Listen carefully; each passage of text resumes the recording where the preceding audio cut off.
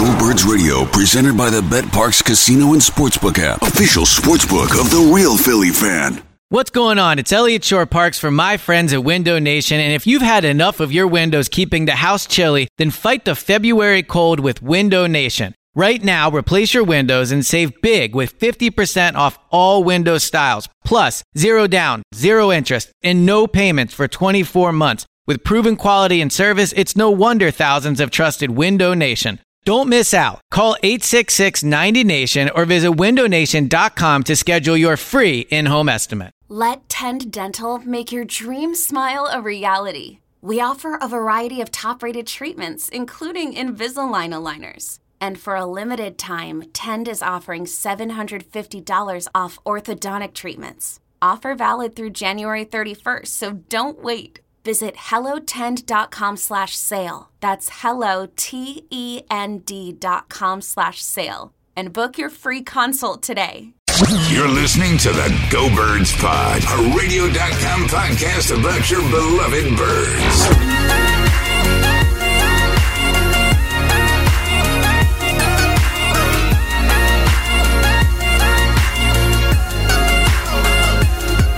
What is going on? It is Go Birds episode 182. I am James Seltzer. With me, my guy, Elliott Shore-Parks. What's up, buddy? Today, I shaved my facial hair into a bike handle mustache type of situation.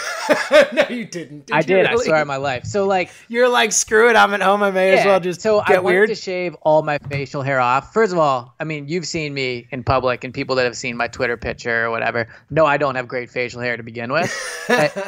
Today, I've been working on, like, I've decided I wanted to shave it off. So today I went to do it. And then, like, midway through, I was like, so this is my perfect opportunity. And so it's been like this for about 5 or 6 hours. And I'm not going to see anybody for a long time, so I'm just going to keep it. I like this. Yeah. I think this is a strong move. I'm not going to lie. I'm very impressed. Well, it's a move I would not make if I had to see people in public. Yeah, I think we know that. Like, everybody, you're someone who won't put your headphones on your hair because you don't want your hair to get messed up. So next time you see me, I'll probably be, you know, all the facial hair will be gone. But just thought I had to come clean with the Go Birds listeners. I think the Go Birds. See, here's the thing.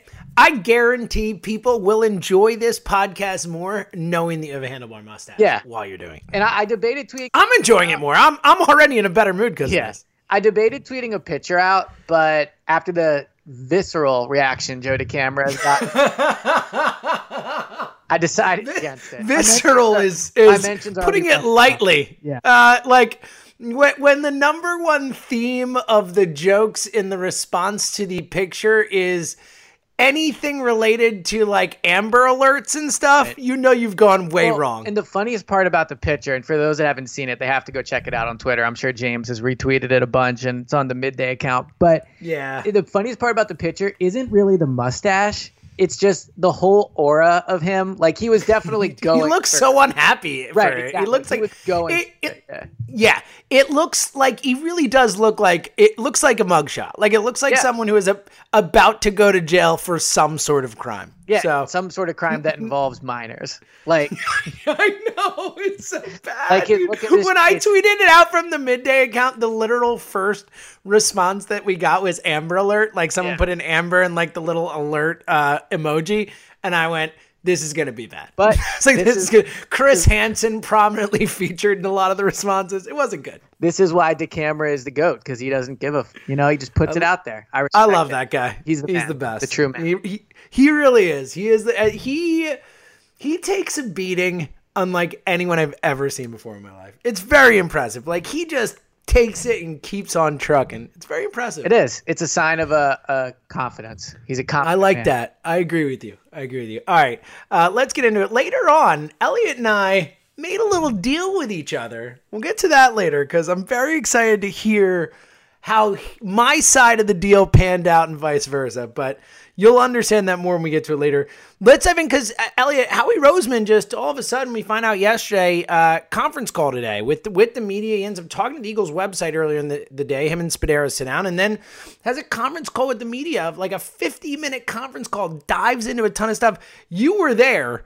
You were on the call. So I'm just going to pepper you. Like, let us know. I think that the Go Birds listeners want to hear what Howie had to say. Obviously, free agency kind of, on the back end, so to speak, the trade for Slay, all that stuff addressed, and then, of course, the draft coming up. So let's start with the wide receiver position. You were on the midday show today. Your biggest takeaway was about the wide receiver position. I know we talked a lot about Alshon, the wide receiver position, all that.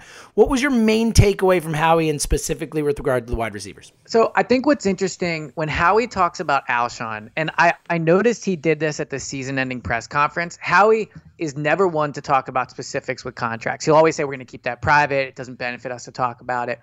I thought it was very interesting that he kind of painted the picture of the restructure last year that they did as Alshon taking a pay cut. Now, he did in a way, but what Alshon really did was, get more guaranteed money, and he gets his 2020 guaranteed salary. So Alshon didn't really take less money, but Howie painted it as a pay cut. That is a statement he makes to make Alshon seem like a sympathetic figure. And today, when he talked about Alshon, his exact quote was, "Some things that people don't get to see that we see on a daily basis is this guy wants to win world championships in Philly.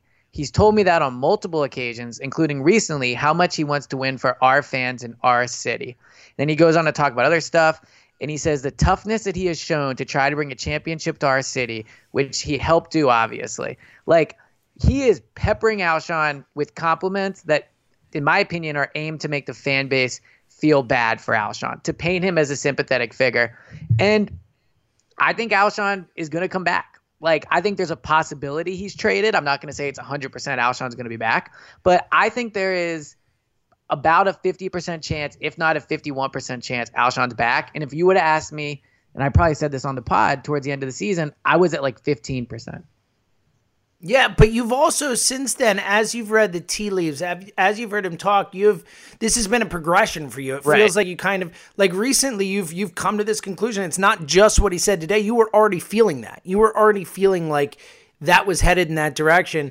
And to be fair, look, those comments are true. Like, Alshon Jeffrey, I know we've had a tumultuous last couple years with him, but he was freaking awesome in 2017, and he did play a major role in them winning a Super Bowl. The catch in the Super Bowl, among the greatest catches in Eagle history, maybe the greatest catch in Eagle history. Like, it's right there. So I'm not as at the end of last season, I was like, they have to get rid of this guy. You have to move on. But they're the ones who know the most about what the locker room dynamic is. They know what Alshon's, what he said or didn't say and how he feels about Wentz and all that. So if they're willing to bring him back into this environment, then, I'll give them a little bit of the benefit of the doubt there. Did you get the opinion, though? Because, look, I don't think there's any Eagles fan alive who's going to say they feel good going into the season with Alshon, who also, to be fair, is still an injury risk. We don't know if he's going to be ready to even start the season. Alshon, Deshaun, again, injury risk, one game last year, essentially. And Greg Ward and JJ, I mean, no one feels good going into the season with that.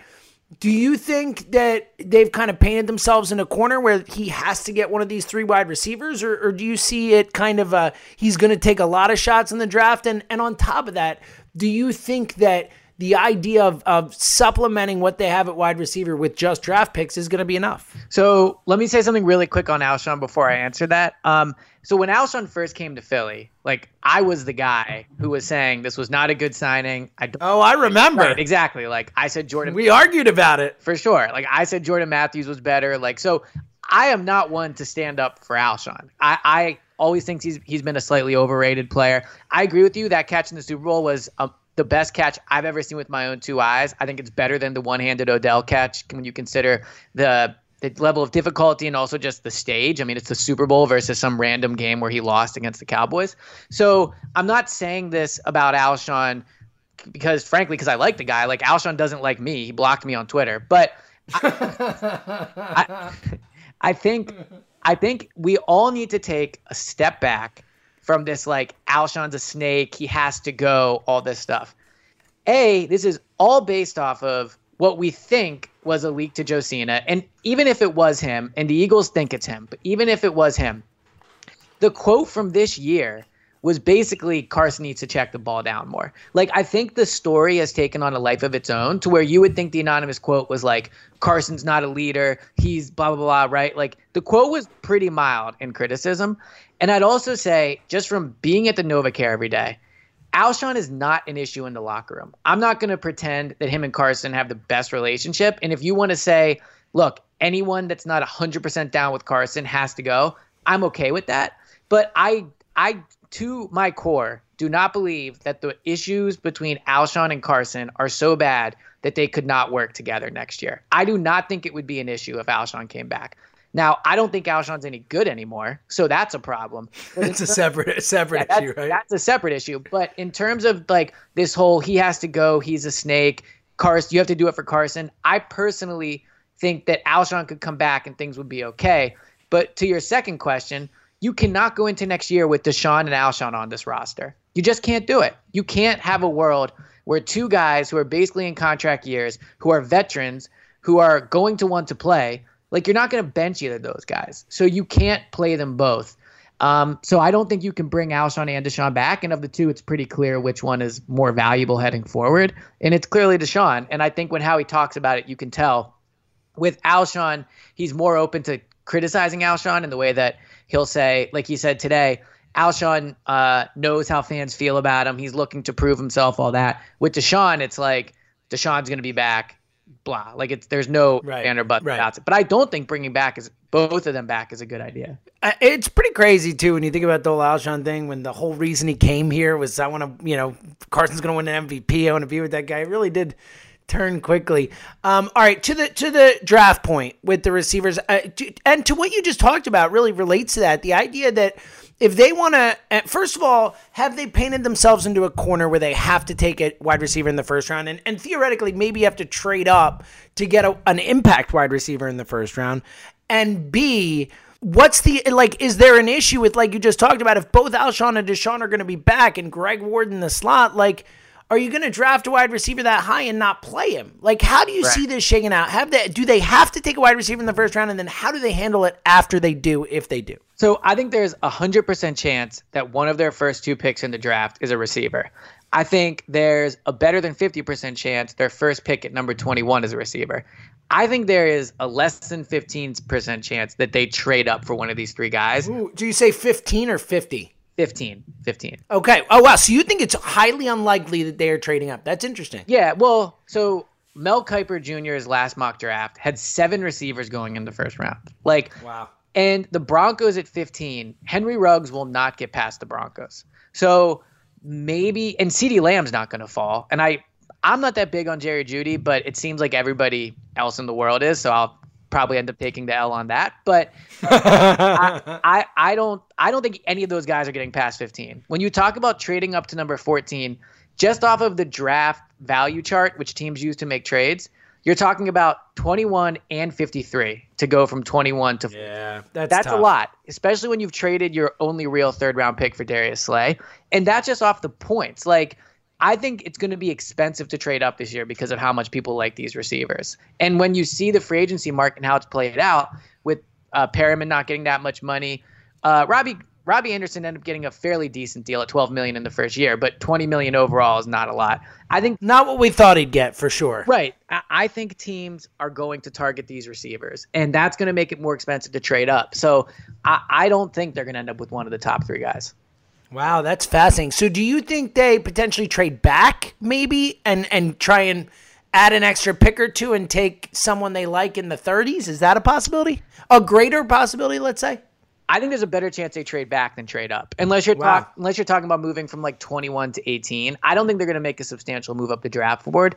I'll ask you though. I mean, if you're sitting there at 21 and let's say Justin Jefferson will probably be on the board, although I think he might go early. You're probably looking at like Justin Jefferson, T. Higgins, KJ Hamler will definitely be there. Denzel Mims. I don't really like Chase Claypool out of Notre Dame, but I think he'll probably be there. Like I mean, what would you do? What would you take back? There's all those guys. Would you just take your best guy there?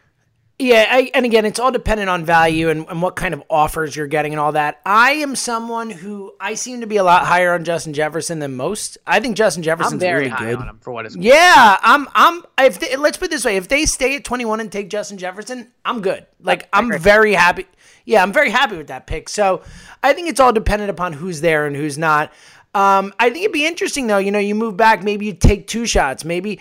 You take a Hamler in the 30s and then, Claypool or someone at 53 if they're still there or someone like that. It probably won't be Claypool at that point, but there's enough depth of talent of wide receiver in this draft that it might make sense to, instead of expending a bunch of picks to go up and get one of the top three guys, to take a couple shots higher than to, kind of spread that risk out.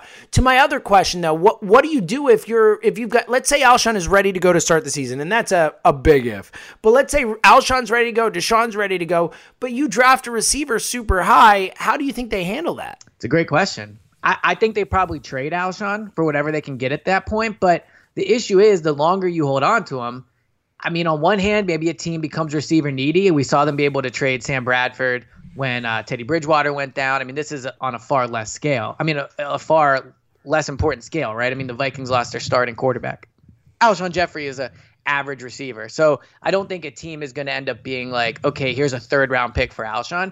But in a world where you get to the end of training camp, and let's say they take Justin Jefferson or somebody in the first round, and Deshaun, Alshon, JJ, Greg Ward, and your rookie are all healthy, you cannot play Alshon and Deshaun over that rookie. So at that point, you either need to, I don't know about cut Alshon, but just trade him, move on from him, do whatever. Because if the whole priority of this offseason, and that's something Howie talked about today as well, is when you're paying Carson X amount, you're paying Fletcher Cox X amount, you have to have positions where you give young guys a chance to play. And that's what they're doing with Andre Dillard. And we could talk about that in a few minutes because I think his answer was interesting. But if you're drafting young receivers for Carson, every single snap Alshon and Deshaun take this year is essentially a waste of time because neither of them will be here in 2021. So if you do get Justin Jefferson, if you do have KJ Hamler, these guys need to be playing this year and getting those rookie bumps in and growing with Carson, not sitting on the bench. Yeah, I 100% agree with you. I think developing a wide receiver with Carson is far more important this year than even them, winning a game at a certain point or whatever. I think, like we've talked about, it's pretty clear. And to your point, we'll get to Dillard in a second because I think Dillard falls in this category too.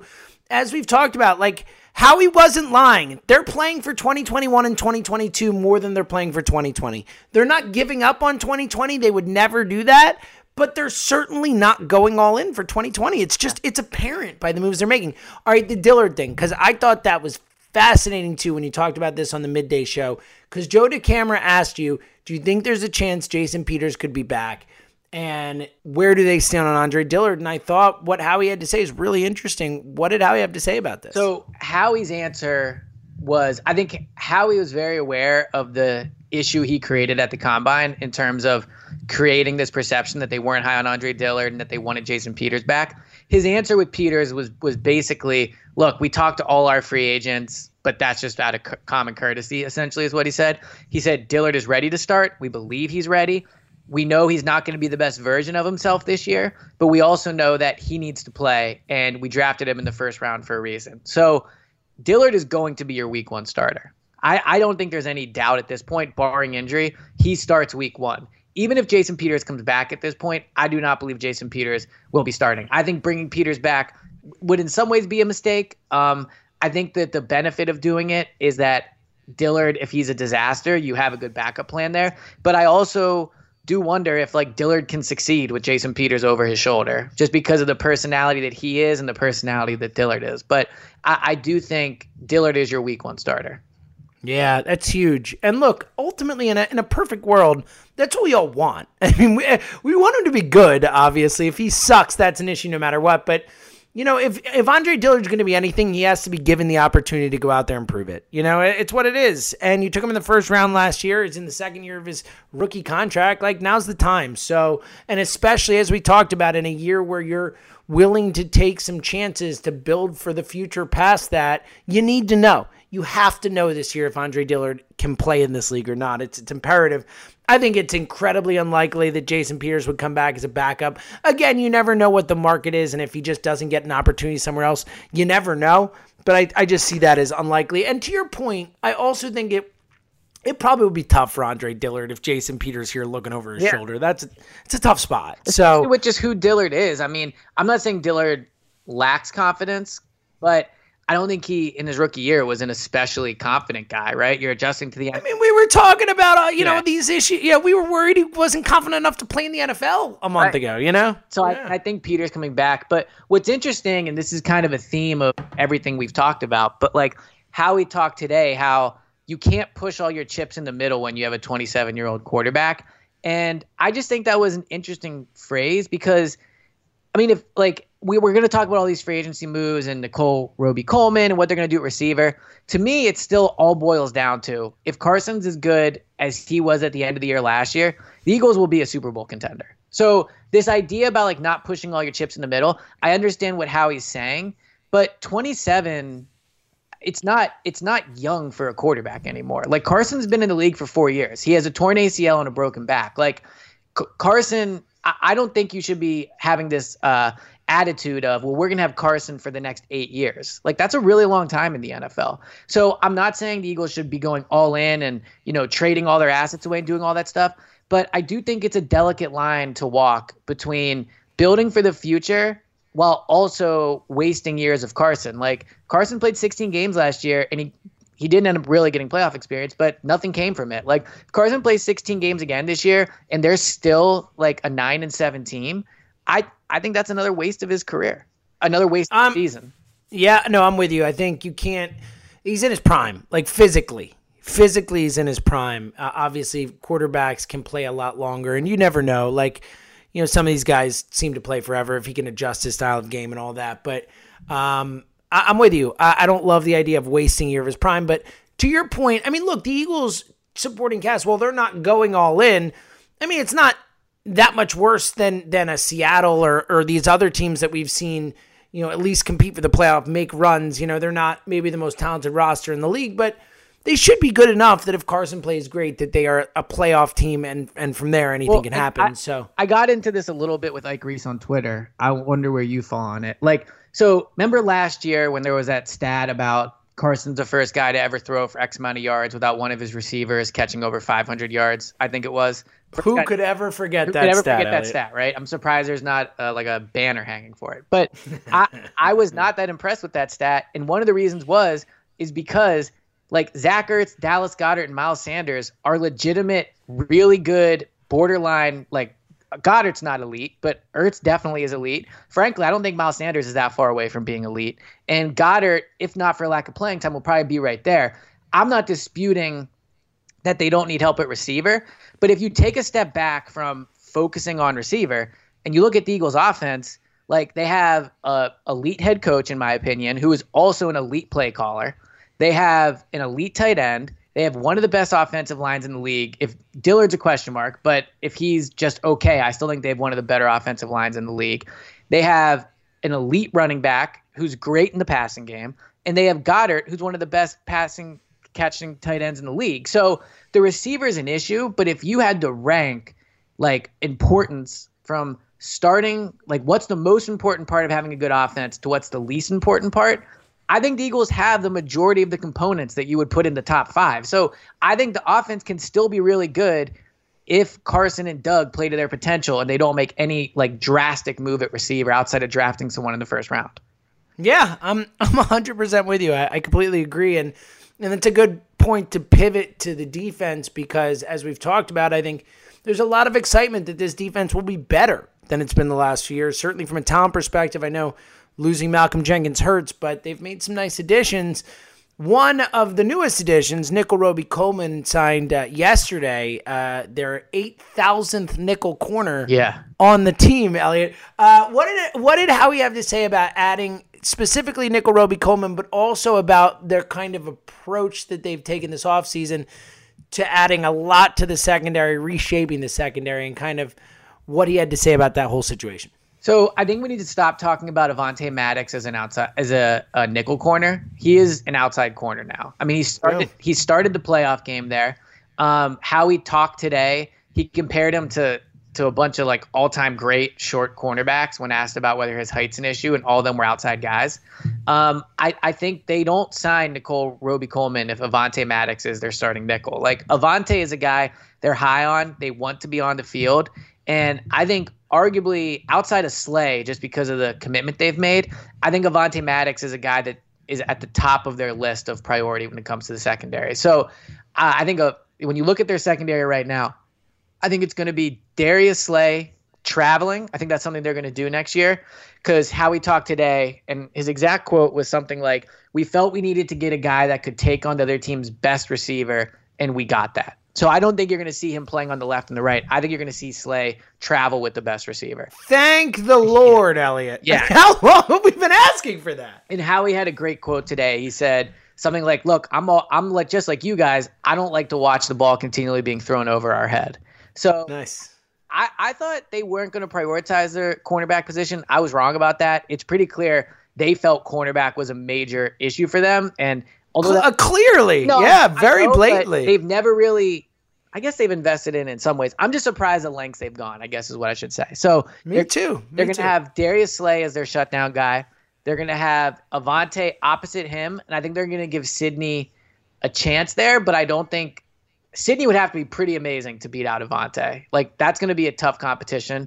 And then at nickel, like, Jim Schwartz does not bring Nicole Roby-Coleman in if he's not going to start and play a ton of snaps. Like, Nicole Roby-Coleman has always been a starting nickel corner. He plays almost 500 snaps a year there just in coverage as a nickel corner. He does not come here unless he knows he's starting. So he is the starter, and I think Cravon is the backup. Maybe they'll find a way to get him on the field, but Slay, Maddox, Nicole Roby-Coleman, McLeod, those guys are locks to play a ton of snaps. I think Mills is like right there, and then Will Parks, but I think those are your five guys that they're focusing on having being like the core of their secondary.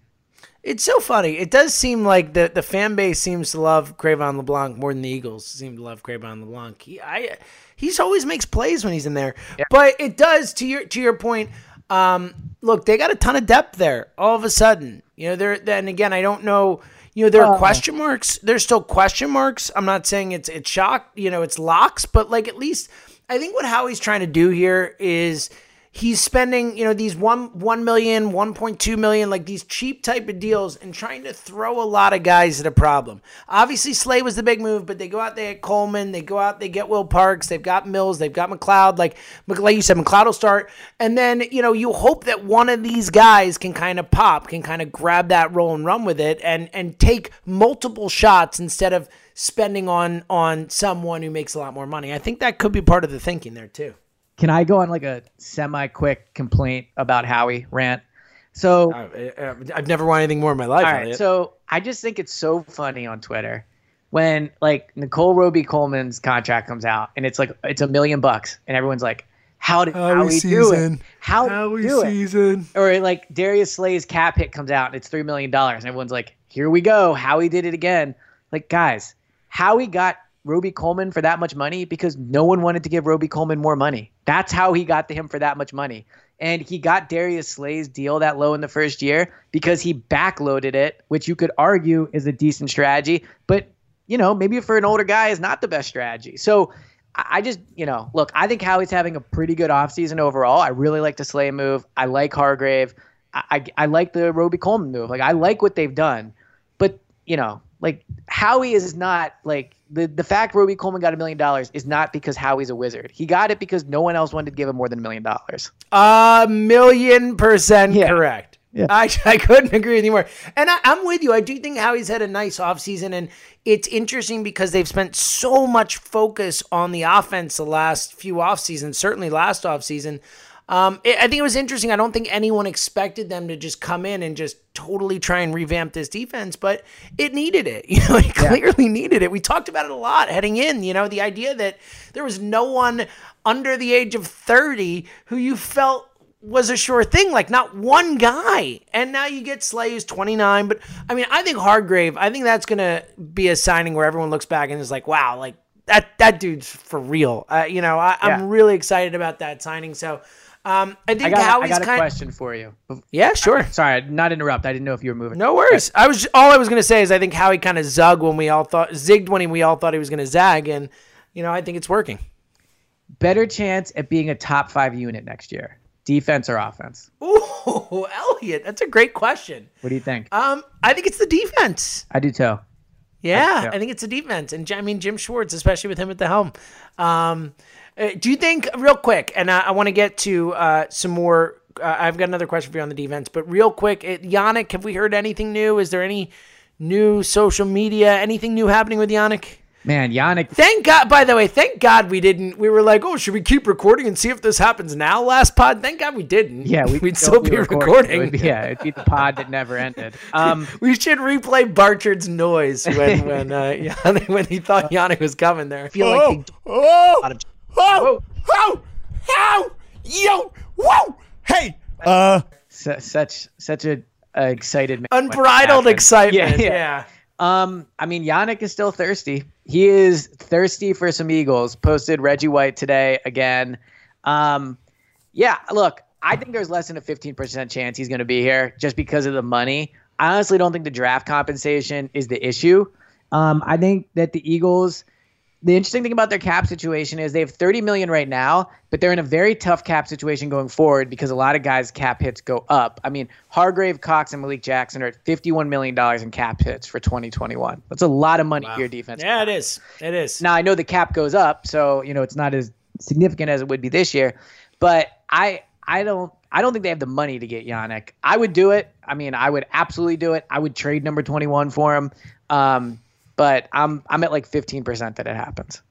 All right. I want to get to the draft in 1 second. And but there's is there actually any a draft update while you were? Yeah, I just saw Tom Pelissaro. Yep. Yeah, we'll get to that. But real quick before we move on, was there anything else from Howie's conference call or from his one-on-one with Spadaro on the website that you think is worth noting before we move on? Just that they seem very confident in Jalen as their Malcolm guy, and I'm a big Jalen guy. I've always stood up for him. I think it's going to be a tough transition for him just because I think it'd be tough for anybody to do it. It doesn't have to do with Jalen Mills' skill set or his ability. I do think he actually has some of the skill sets to make it happen, but it's just it's a very boomer bust move because Malcolm was very important. And I like Will Parks as well, but again, not a sure thing. So they're going with two very unknown commodities to replace Malcolm, but they seem confident in it.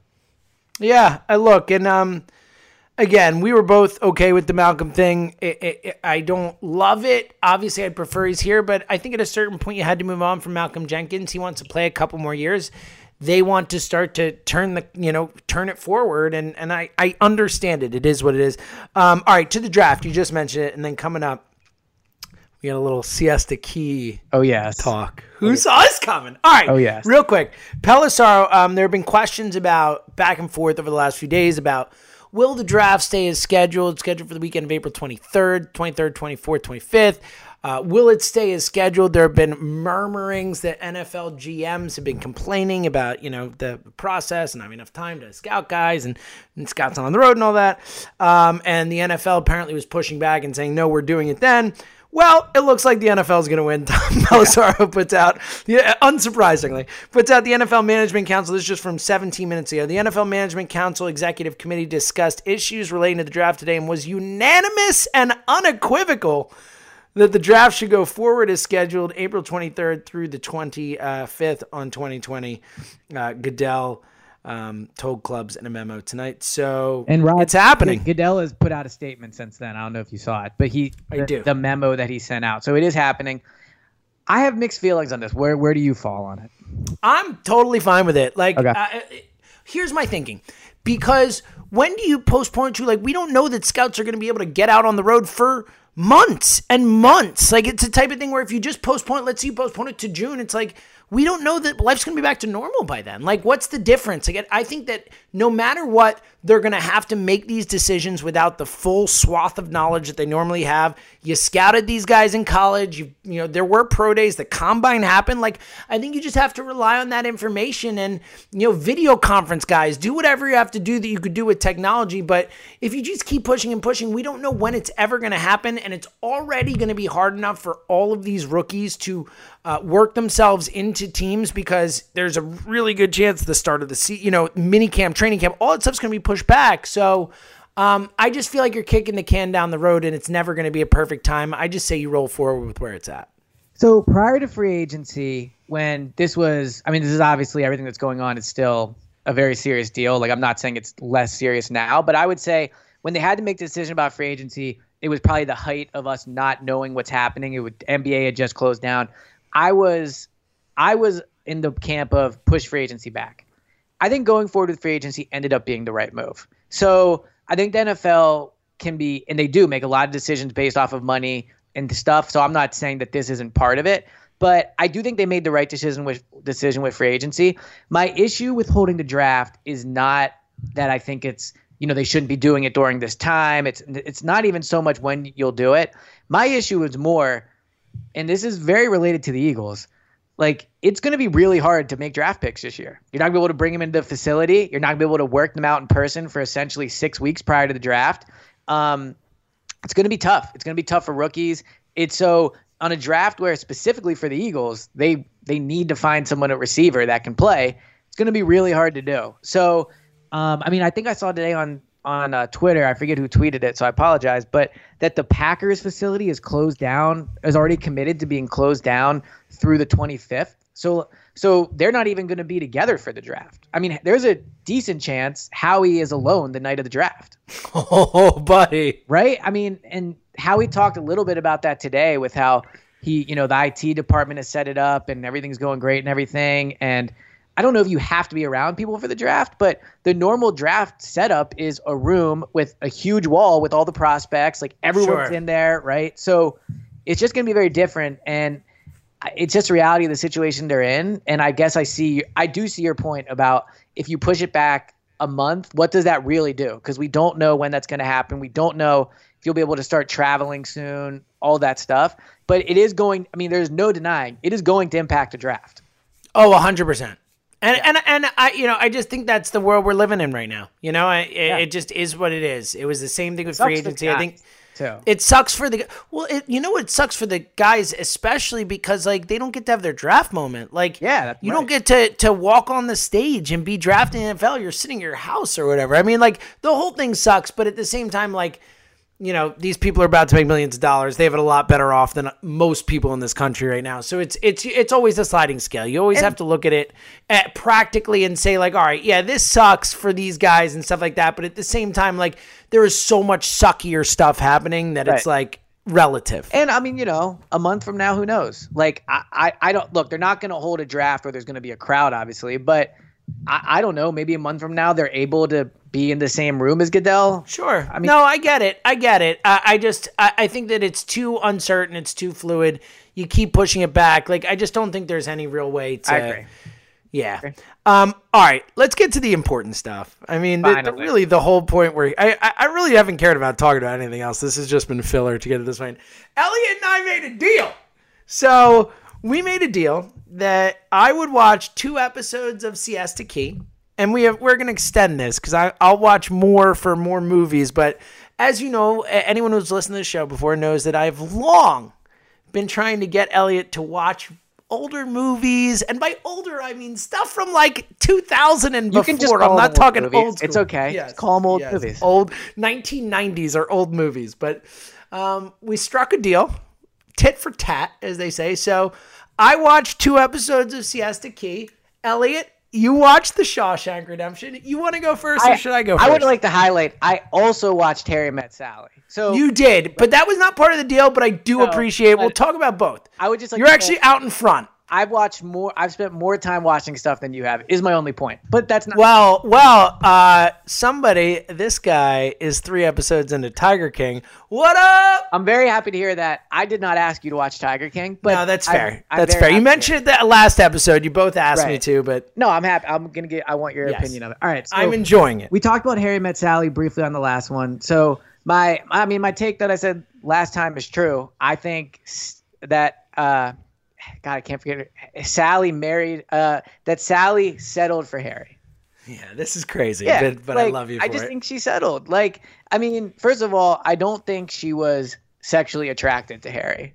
Oh, brother. He shot his shot multiple times with her over years, and she had no interest. And so then basically she just felt lonely and hooked up with him. They were in the friend zone. You got to get out of the friend zone. That happens. It does happen. I'm not disputing it doesn't happen.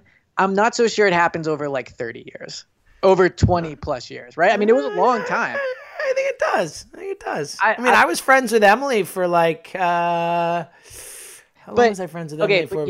I was friends with her for like 9 years, 10 years before we got together. Okay, but here's a key difference. At least I think this is a difference. You never, if I'm correct, you never shot your shot prior. No, that's true. Right? I shot my shot once and then we were together. Net, correct. Right? Like, correct. So, right. Whereas Harry multiple times tried to get with Sally. Really only early on, and then he took time off and then got with her eventually. Yeah, but he still was rejected initially, is my point.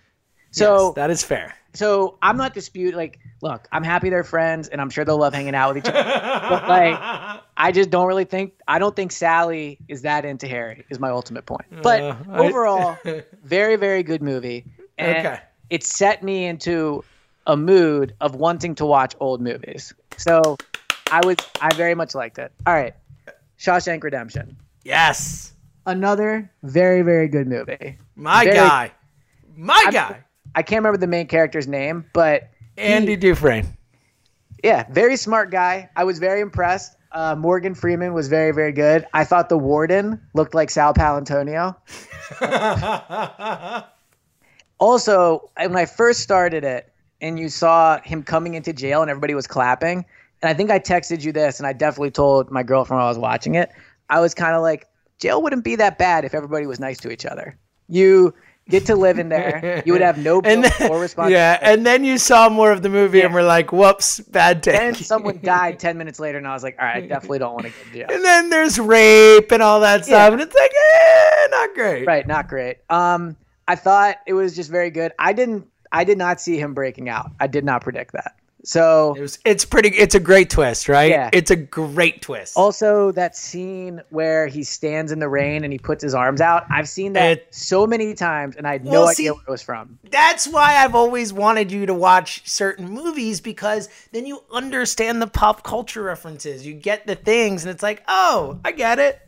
Yeah, it's pretty amazing. Also, like, very nice that Morgan Freeman went to meet that guy. Also kind of crazy that in a time with cell phones, he just went to go find him, and he'll be like, oh, he'll be right here. Like, it wasn't a time with cell phones, really. It was like the movie takes place in 1950. No, that's what I'm saying. Before they had cell phones. I got you. Okay, I don't leave. Okay. Well, I don't leave the house ever now. But prior, I would never leave the house without texting my friend, like, hey, man, are you on the way to the bar? Or, like, and he literally just goes to Mexico. That's great. Mexico-Texas border, just being like, San Juantaneo. Yeah, he wrote a letter months ago. So that was some real stuff. It was good friends. Nice.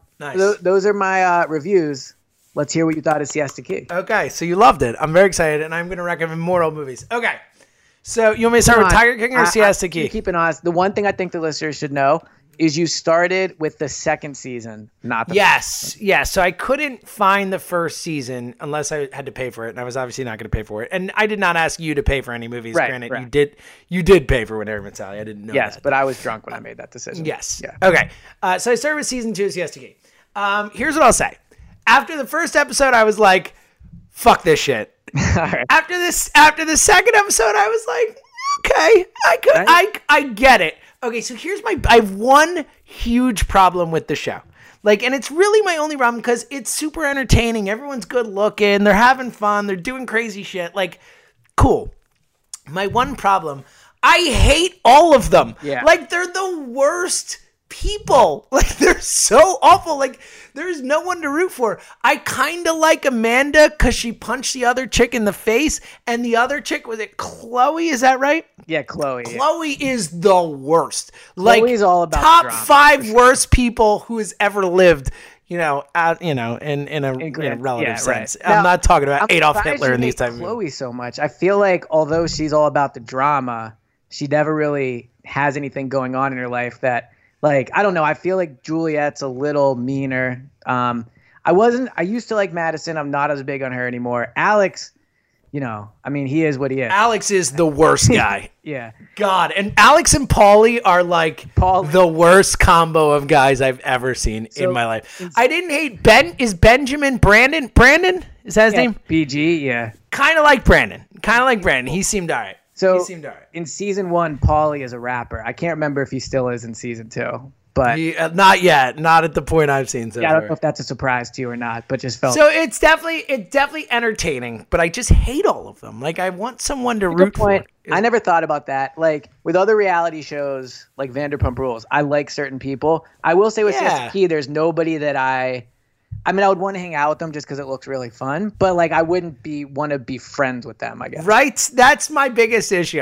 There was no one I was like, oh yeah, I really like this one. I'm rooting for this one. But I want to visit Siesta Key after watching. I mean, yeah, and look, I mean, these people are all gorgeous. It is a lot of beautiful people, and they're all super rich. So, or most of them are soups rich. So it's definitely there's an element of rich people porn in there that is definitely. The thing I always think is I mean, I guess I'm just going to tell you because I doubt you're going to watch all the way to the end of season 3, but there's no chance. Unless I get you to watch like 40 movies and we just keep trading off, I'm not doing it for fun. So Madison ends up dating a producer from season 1, and I'm thinking, wow, that's very meta, actually. It's very interesting. Yeah, and he's like 20 years older than her. And the part that's weird about the show is I don't know if it's real or not. It probably isn't that real. I don't really care. But it seems somewhat. It seemed like that was the other thing. It seemed like a lot of things where it was like, oh, there's no way they would do this unless the producer told them to do it. Right. Like where they like they invite the one guy, Jared, I want to say, the army guy, to Alex's party, and it's like they would never like push this guy to go to this party if it weren't for TV. Like these guys hate each other. Like there's no way they would be like, oh, it's cool, you should totally come or whatever, unless it was for TV. You know what I mean? That's the funniest part about reality TV is they'll be like, I'm not going to that party, and then they just go because they're like contractually obligated. So that was clearly what was happening. But my point was, it's weird if you think about all these like 50-year-old guys standing around with cameras videotaping them. Like it makes you view it through a different lens. So real quick, Tiger King, super entertaining. I will definitely watch the rest of it. The one thing I feel horrible for these animals. Like it really sucks seeing tigers in cages and shit. Like that's just beyond not cool. And it's hard to watch. Like I don't like that part, but it is unbelievable that this guy was down there before all this crazy story started happening, and like that we're gonna see this unfold. Like I'm very in on it. I don't know how far you are, and this isn't really a spoiler. So I am halfway through season 3. So I'm at the point where we're talking about, did Carol murder her husband, which it really seems like she did. So interesting. Carol said today that she was not happy with how that was portrayed. Shocking. But what I was blown away by was, did you hear how much it was to get a ticket into his Tiger Park? No, I haven't gotten there yet. All right. Well, I'm just going to tell you. It was like $350. No. What? Isn't that insane? There was this guy that was like, oh my God. This guy said he goes twice a week. I'm like, that's, 700 times 4. It's $2,800 a month. It was either Tiger King's park or the other. Oh my God. Guy. But that is insane. All right. Well, so I'm definitely going to finish Tiger King. Like I'm in, I'm going to watch the rest. We can discuss it. Yeah. On the next pod, maybe we'll find another movie for you to watch. I'm going to scour Netflix and Amazon Prime and find you free old movies that you can watch since you're in now. Boom. I'm excited. And old is in quotes for us people who are actually old. From your prime. You're at your prime now. From your youth, I should say. Yes. All right. This is awesome. E, thanks for taking the time, buddy. I had a blast. Excited. Yep. Talk to you next episode. All right. We'll be back next week. Barchard on the air on Saturday. Check him out. I believe 1 to 5. I'm sure we'll call in at some point during that show. And otherwise, we'll be back next week. So thank you for listening to Go Birds episode 182 right here on radio.com and Sports Radio 94 WIP. Go Birds.